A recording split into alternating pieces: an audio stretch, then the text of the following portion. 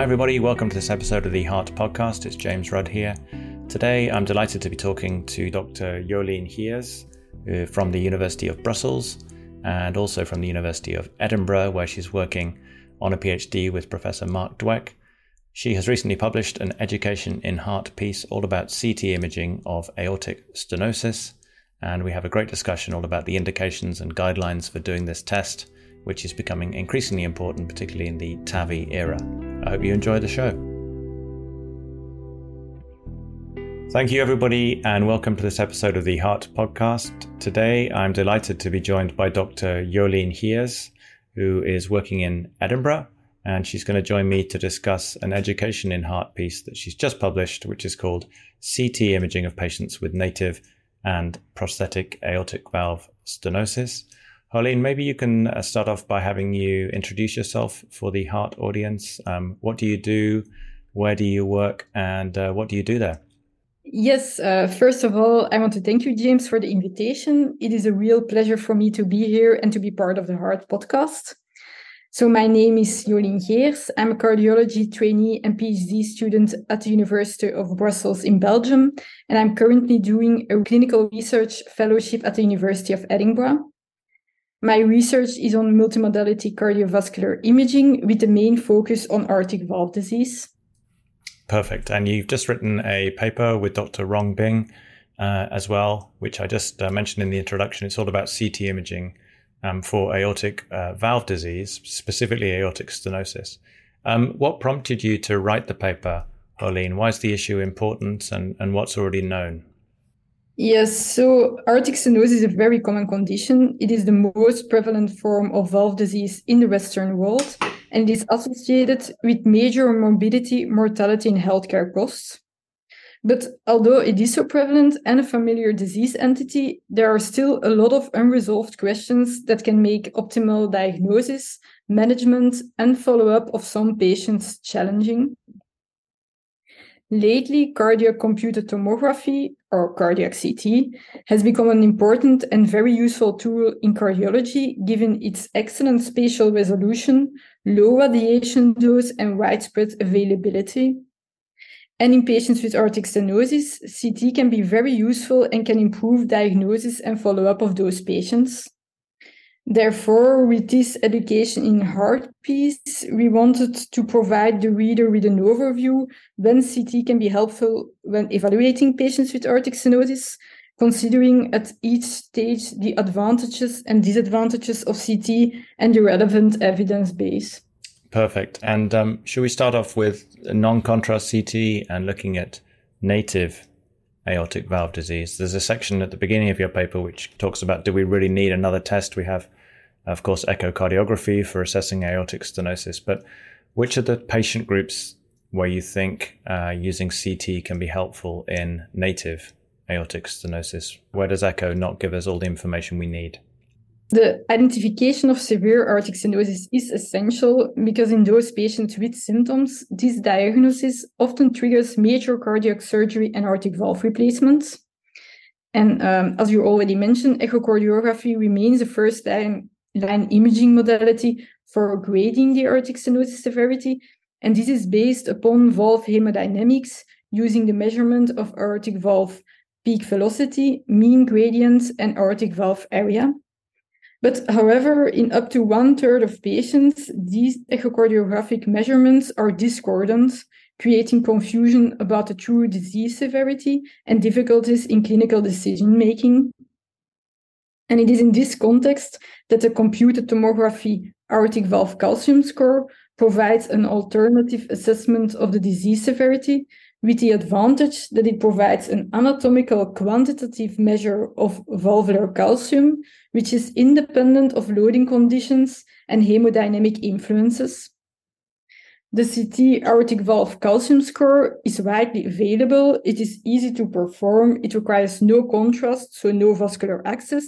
It involves only low radiation exposure, and it is nowadays recommended in the latest guidelines to help determine disease severity in those patients with discordant echocardiography.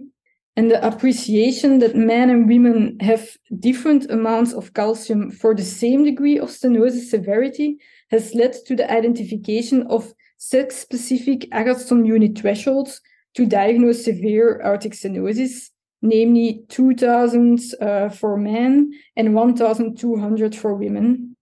And moreover, the aortic valve calcium burden quantified by CT is also a powerful predictor of disease progression and of the development of clinical events such as aortic valve replacement and death. So it also provides prognostic information. Okay, so you're not saying that we need to use it in every case, but only where there's discordance between some of the echo parameters. Is that what you're saying? Yes, that's correct. Okay, and we have the nice thresholds, as you say, so 1,200 in women, Agatston units, and anything above that implies severe aortic stenosis, and in males, anything above 2,000 implies severe aortic stenosis. Okay, that makes sense to me. What about adding contrast to an aortic valve CT scan? So again, this is in native aortic valve disease. When is contrast helpful to add to the scan? The administration of contrast permits much greater anatomical definition and has therefore multiple applications. So first of all, an ECG-gated contrast-enhanced CT scan can accurately define the aortic valve morphology, something that is not possible on a non-contrast scan. CT angiography can identify bicuspid aortic valve phenotypes, but it can also be used to assess dimensions and morphology of the aorta. And for example, it can determine the presence of aortic dilatation or coarctation. Furthermore, a contrast CT can be used to measure the left ventricle outflow tract or LVOT area. And when using this CT measurement into the continuity equation, a hybrid aortic valve area can be obtained. And this can be useful in some patients, for example, when there is poor echocardiographic visualization or in whom there is doubt about the LVOT diameter measured by echocardiography for any reason.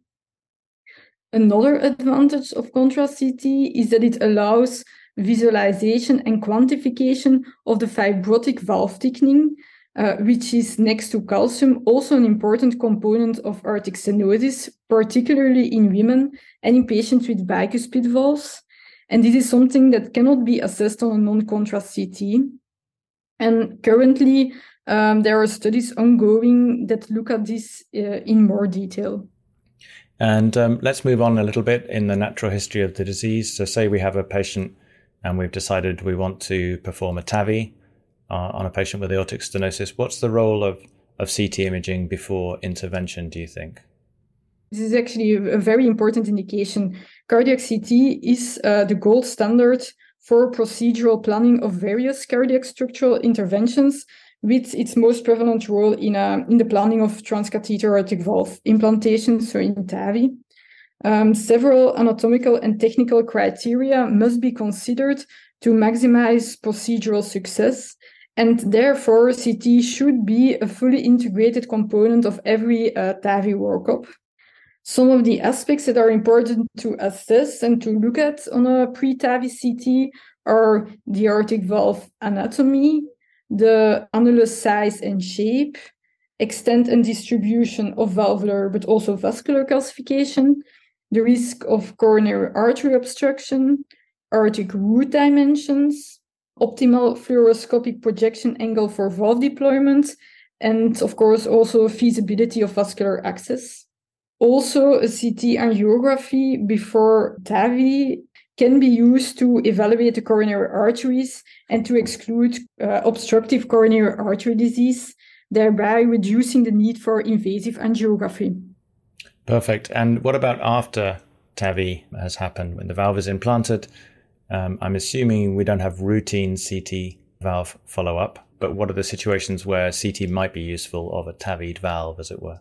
Yes, the number of prosthetic valve implantations performed worldwide is increasing due to the aging population and the lack of suitable medical therapies. And an inevitable byproduct is, of course, also an elevated incidence of prosthetic valve complications and dysfunction. And to date, echocardiography remains the first-line modality to assess prosthetic valve function, but this is often challenging, and CT can help by providing complementary anatomical information, and then in particularly, it is well placed to diagnose valve thrombosis and pannus formation. So valve thrombosis or leaflet thrombosis, or HALT, which stands for hypoattenuated leaflet thickening, is defined as evidence of one or more leaflets with hypoattenuated thickening identifiable in at least 2 different CT projections. The detection of HALT should prompt assessment of leaflet motion on 4-dimensional volume-rendered CT views to determine if it is accompanied by restricted leaflet motion or even leaflet immobility. So, as already mentioned, another disease entity that is often seen in prosthetic valves is pannus formation or excessive fibrosis on or around the prosthetic valve ring. And CT can help in differentiating pannus from leaflet thrombus, which is important since both require a different treatment strategy. For example, measuring the CT attenuation can aid in distinguishing both entities, as thrombus appear to have lower attenuation values compared to pannus. I think that summarizes it really well. And Jolene, can you tell us a little bit about what the guidelines tell us about where we should be using CT in aortic stenosis in the various scenarios? You've already alluded to it, but are you able to summarize for the listeners what the guidelines tell us we should be doing?